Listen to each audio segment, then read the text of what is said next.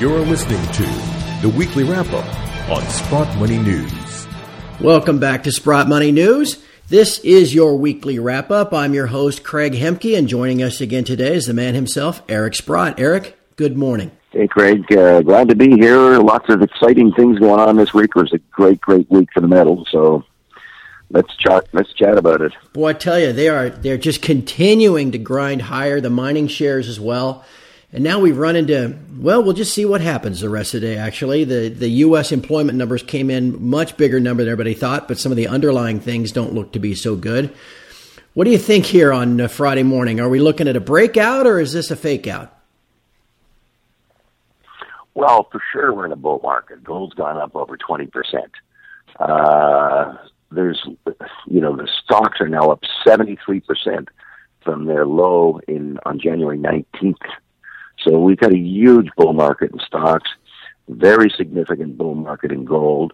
They have it down a little today because of the jobs numbers. But quite frankly, even though they announced 242,000 jobs, which I never believed, by the way, because most of the data that you see, the PMIs, keep pointing to employment weakness. Plus, the layoffs were a lot higher in February this year than last year. So I'm always very, very dubious of the Bureau of Labor Statistics numbers in terms of jobs because of the birth-death model and the seasonal adjustments and all that stuff. But the two of the underlying data points you look at is wage growth, negative 0.1%, hours worked, negative 0.4%, which really means that people on average were making 0.5% less.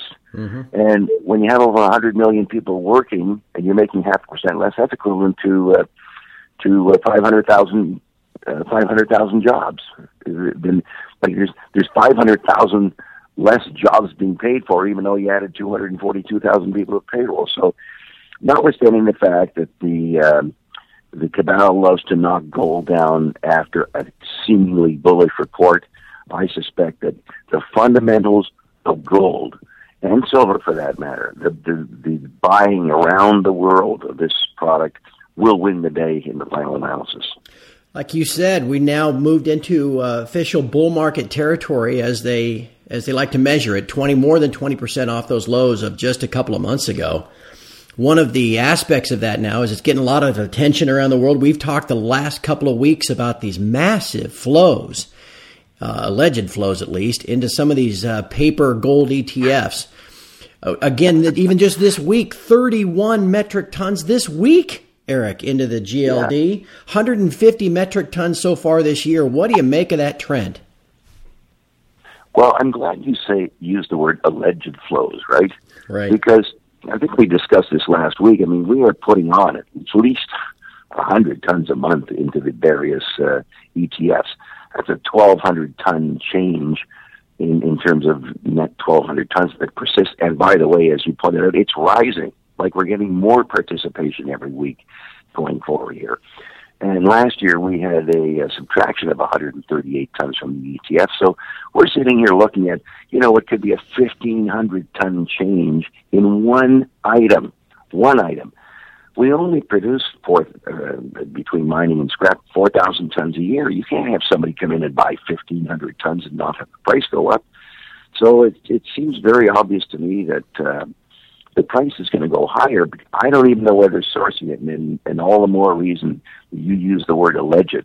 I don't know how you go and find that tonnage in a market that was balanced last year. In fact, it wasn't balanced. I think there was more demand and supply last year anyway.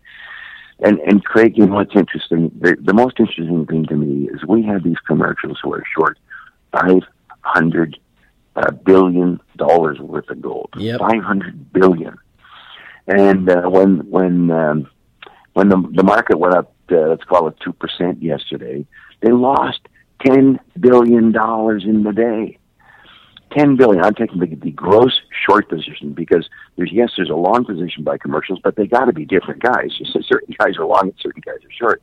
The guys that are short are bleeding. And the same thing in silver. As silver starts to get a run here, we have a huge short position in silver. And I got to believe that looking at mint data and other physical seeing the money that's going into the GLD, I mean, my God, if just a fraction of that goes into silver, there's going to be a shortage. And I don't know whether we're going to get that commercial signal failure. As you know, it's always interesting to look at the commitment of traders report at the end of the day, which will come out at, I think it's 3:30 today, Eastern time. But I'd love to see that the commercials are capitulating here and actually buying back their positions, because it's a losing trade for them.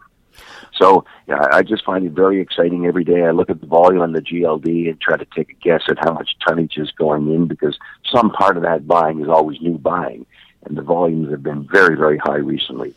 So if the market wants to get in through this small door, it's a very small door for people to get involved in gold, because it's like less than 1% of all the assets in the world, but it's on the tip of everyone's tongue.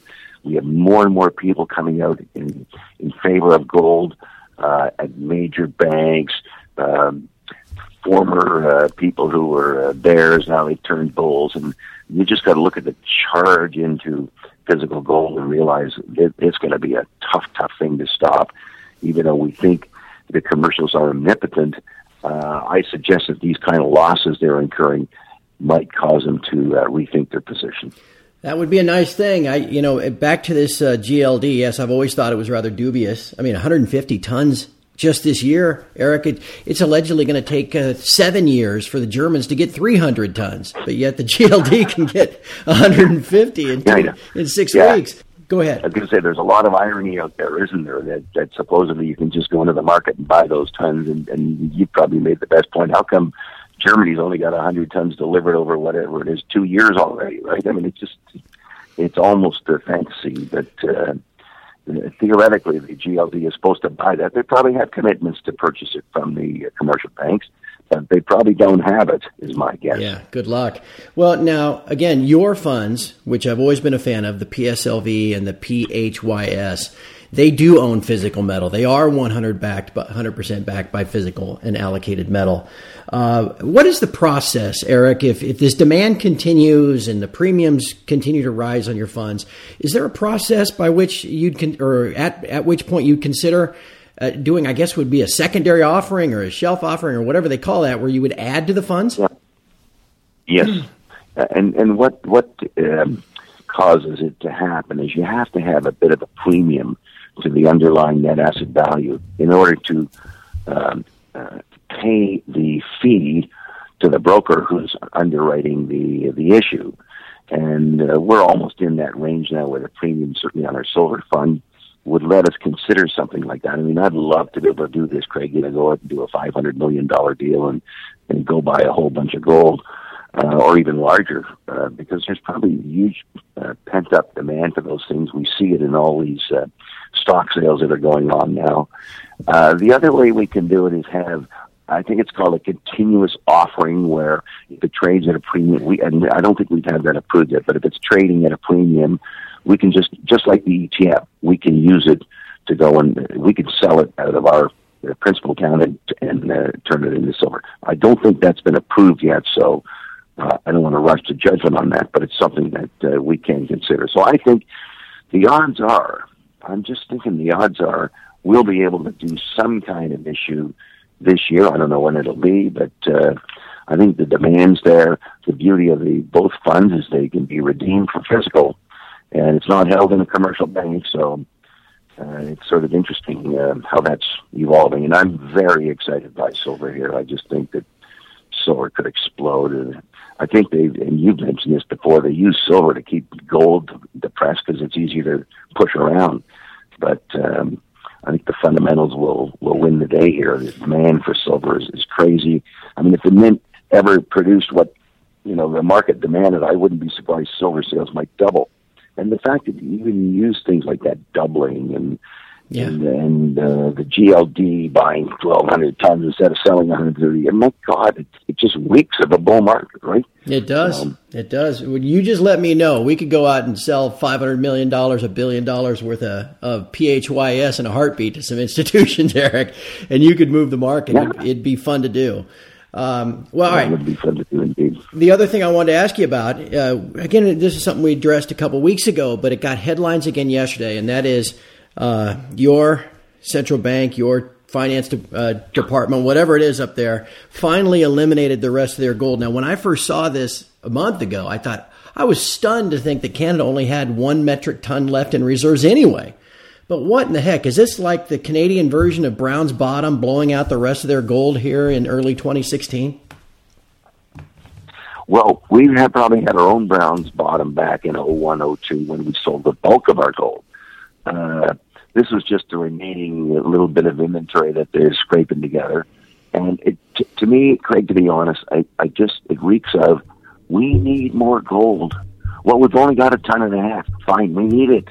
And then they sold the damn thing. Yeah. And imagine, here we've had gold going up with India out of the market for the last week because of the jeweler strike. So wait till they come back on board. I mean, I think it would be quite dramatic, but I just think they're just, the power that they are scraping the bottom of the barrel to find some physical gold. And in my mind, Canada capitulated. Not that it was not a significant amount of gold, but you think that we sold 1.5 tons. I mean, yesterday we added 5 tons to the GLD, right? Yeah. The day before was 2. The day before that it was 11 or 12. I mean, it's very insignificant, but I think it's just the powers that be were so desperate for physical gold. They said, we don't care how little you have, we need it.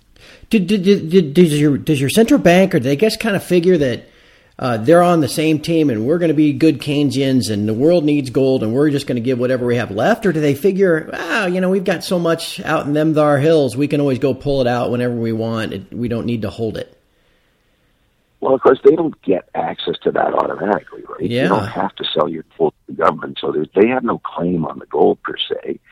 I think they're just, they're one of the central banks. I found it hilarious that they said, well, we could put it in other investments. Well, what other investments are you going to put in it? Is some negative yielding something? I mean, come on. Yeah. Are you going to put it in stocks or... Like, there is no other competing investment. This is the only bull market we have going on in the world. So why they would get rid of their last batch is totally beyond me. But as I said, I think it's just scraping the bottom of the barrel. Like you said, Eric, it does reek of desperation, as if they're just scraping the bottom of the barrel, getting out everything they can to keep things going. We move now toward next week. Obviously, we'll visit again next Friday, and we're moving toward this next FOMC meeting. Last March, everybody thought, okay, here comes the rate hikes. The prices of the metals were smashed all the way up until that FOMC meeting, and then they rallied for a couple of months. Any advanced expectations as to what you think will happen on the 15th and 16th of March with Mother Fellon and all of her band of governors? Well, Craig, I can't imagine a rate increase with the hours worked going down, with the average hourly wages going down, with all these leading indicators, the PMIs, whether it's manufacturing or services, saying that employment, the hiring is weakening. And, we see it in the layoff numbers. So I can't imagine for 1 second they would raise the rates. So I don't think gold has to fear that, quite frankly. I think people in the world are in fear of what the central planners are doing. They see the ridiculousness of when it was zero interest, now negative interest rates. I mean, nobody's going to leave their money in the bank and pay the bank to store their money when the bank's a risky institution. And we've seen this in lots of cases, right? HSBC's numbers were horrible. I think it was Standard Chartered. Well, some of these banks have had horrendous losses here. And, some of these banks are the ones that are short gold that just dropped $10 billion yesterday. Yep. And they're going to lose money today as we see gold popping back up here. And they're going to lose money shorting silver as it goes back up. So these are not inconsequential amounts of money to lose in a day. So I think there's a real battle on. I'm hoping we get to talk next week. We might find out that the commercials are capitulating, and we could see some very exciting price action this year. Breaking out of this triangle suggests it could easily get to something like 1,400 or 1,350. I mean, it's very, very exciting for anybody in the industry. So far, so good, Eric. As we've been speaking, the market is recognizing what you said about those employment numbers, and we're back up just not far off the highs of the day in both gold and silver. So fingers crossed. Let's hope the good guys continue to win for a while, Eric, and we'll talk about it again next week. Thanks for your time, and I hope you have a great weekend. Yeah, well, Craig, it's been kind of fun for us this year so far, right? And we talked about this at the beginning of the year. It'd be nice to be able to talk about good things happening. They are happening. It's very exciting. It's the only thing that's working, and I certainly will look forward to next week's chat. Eric, I think I mentioned back in December when we started this might be good luck when you brought me on to do these things. And so I'm going to be good luck. I'm going to go with that. I'm sure that's the whole reason, Craig. Eric, that's where I'm going to plant my flag in ground. I'm going with that. Hey, thanks, my friend. And to everyone that has played along and listened, thank you very much for listening, and we'll visit again next week.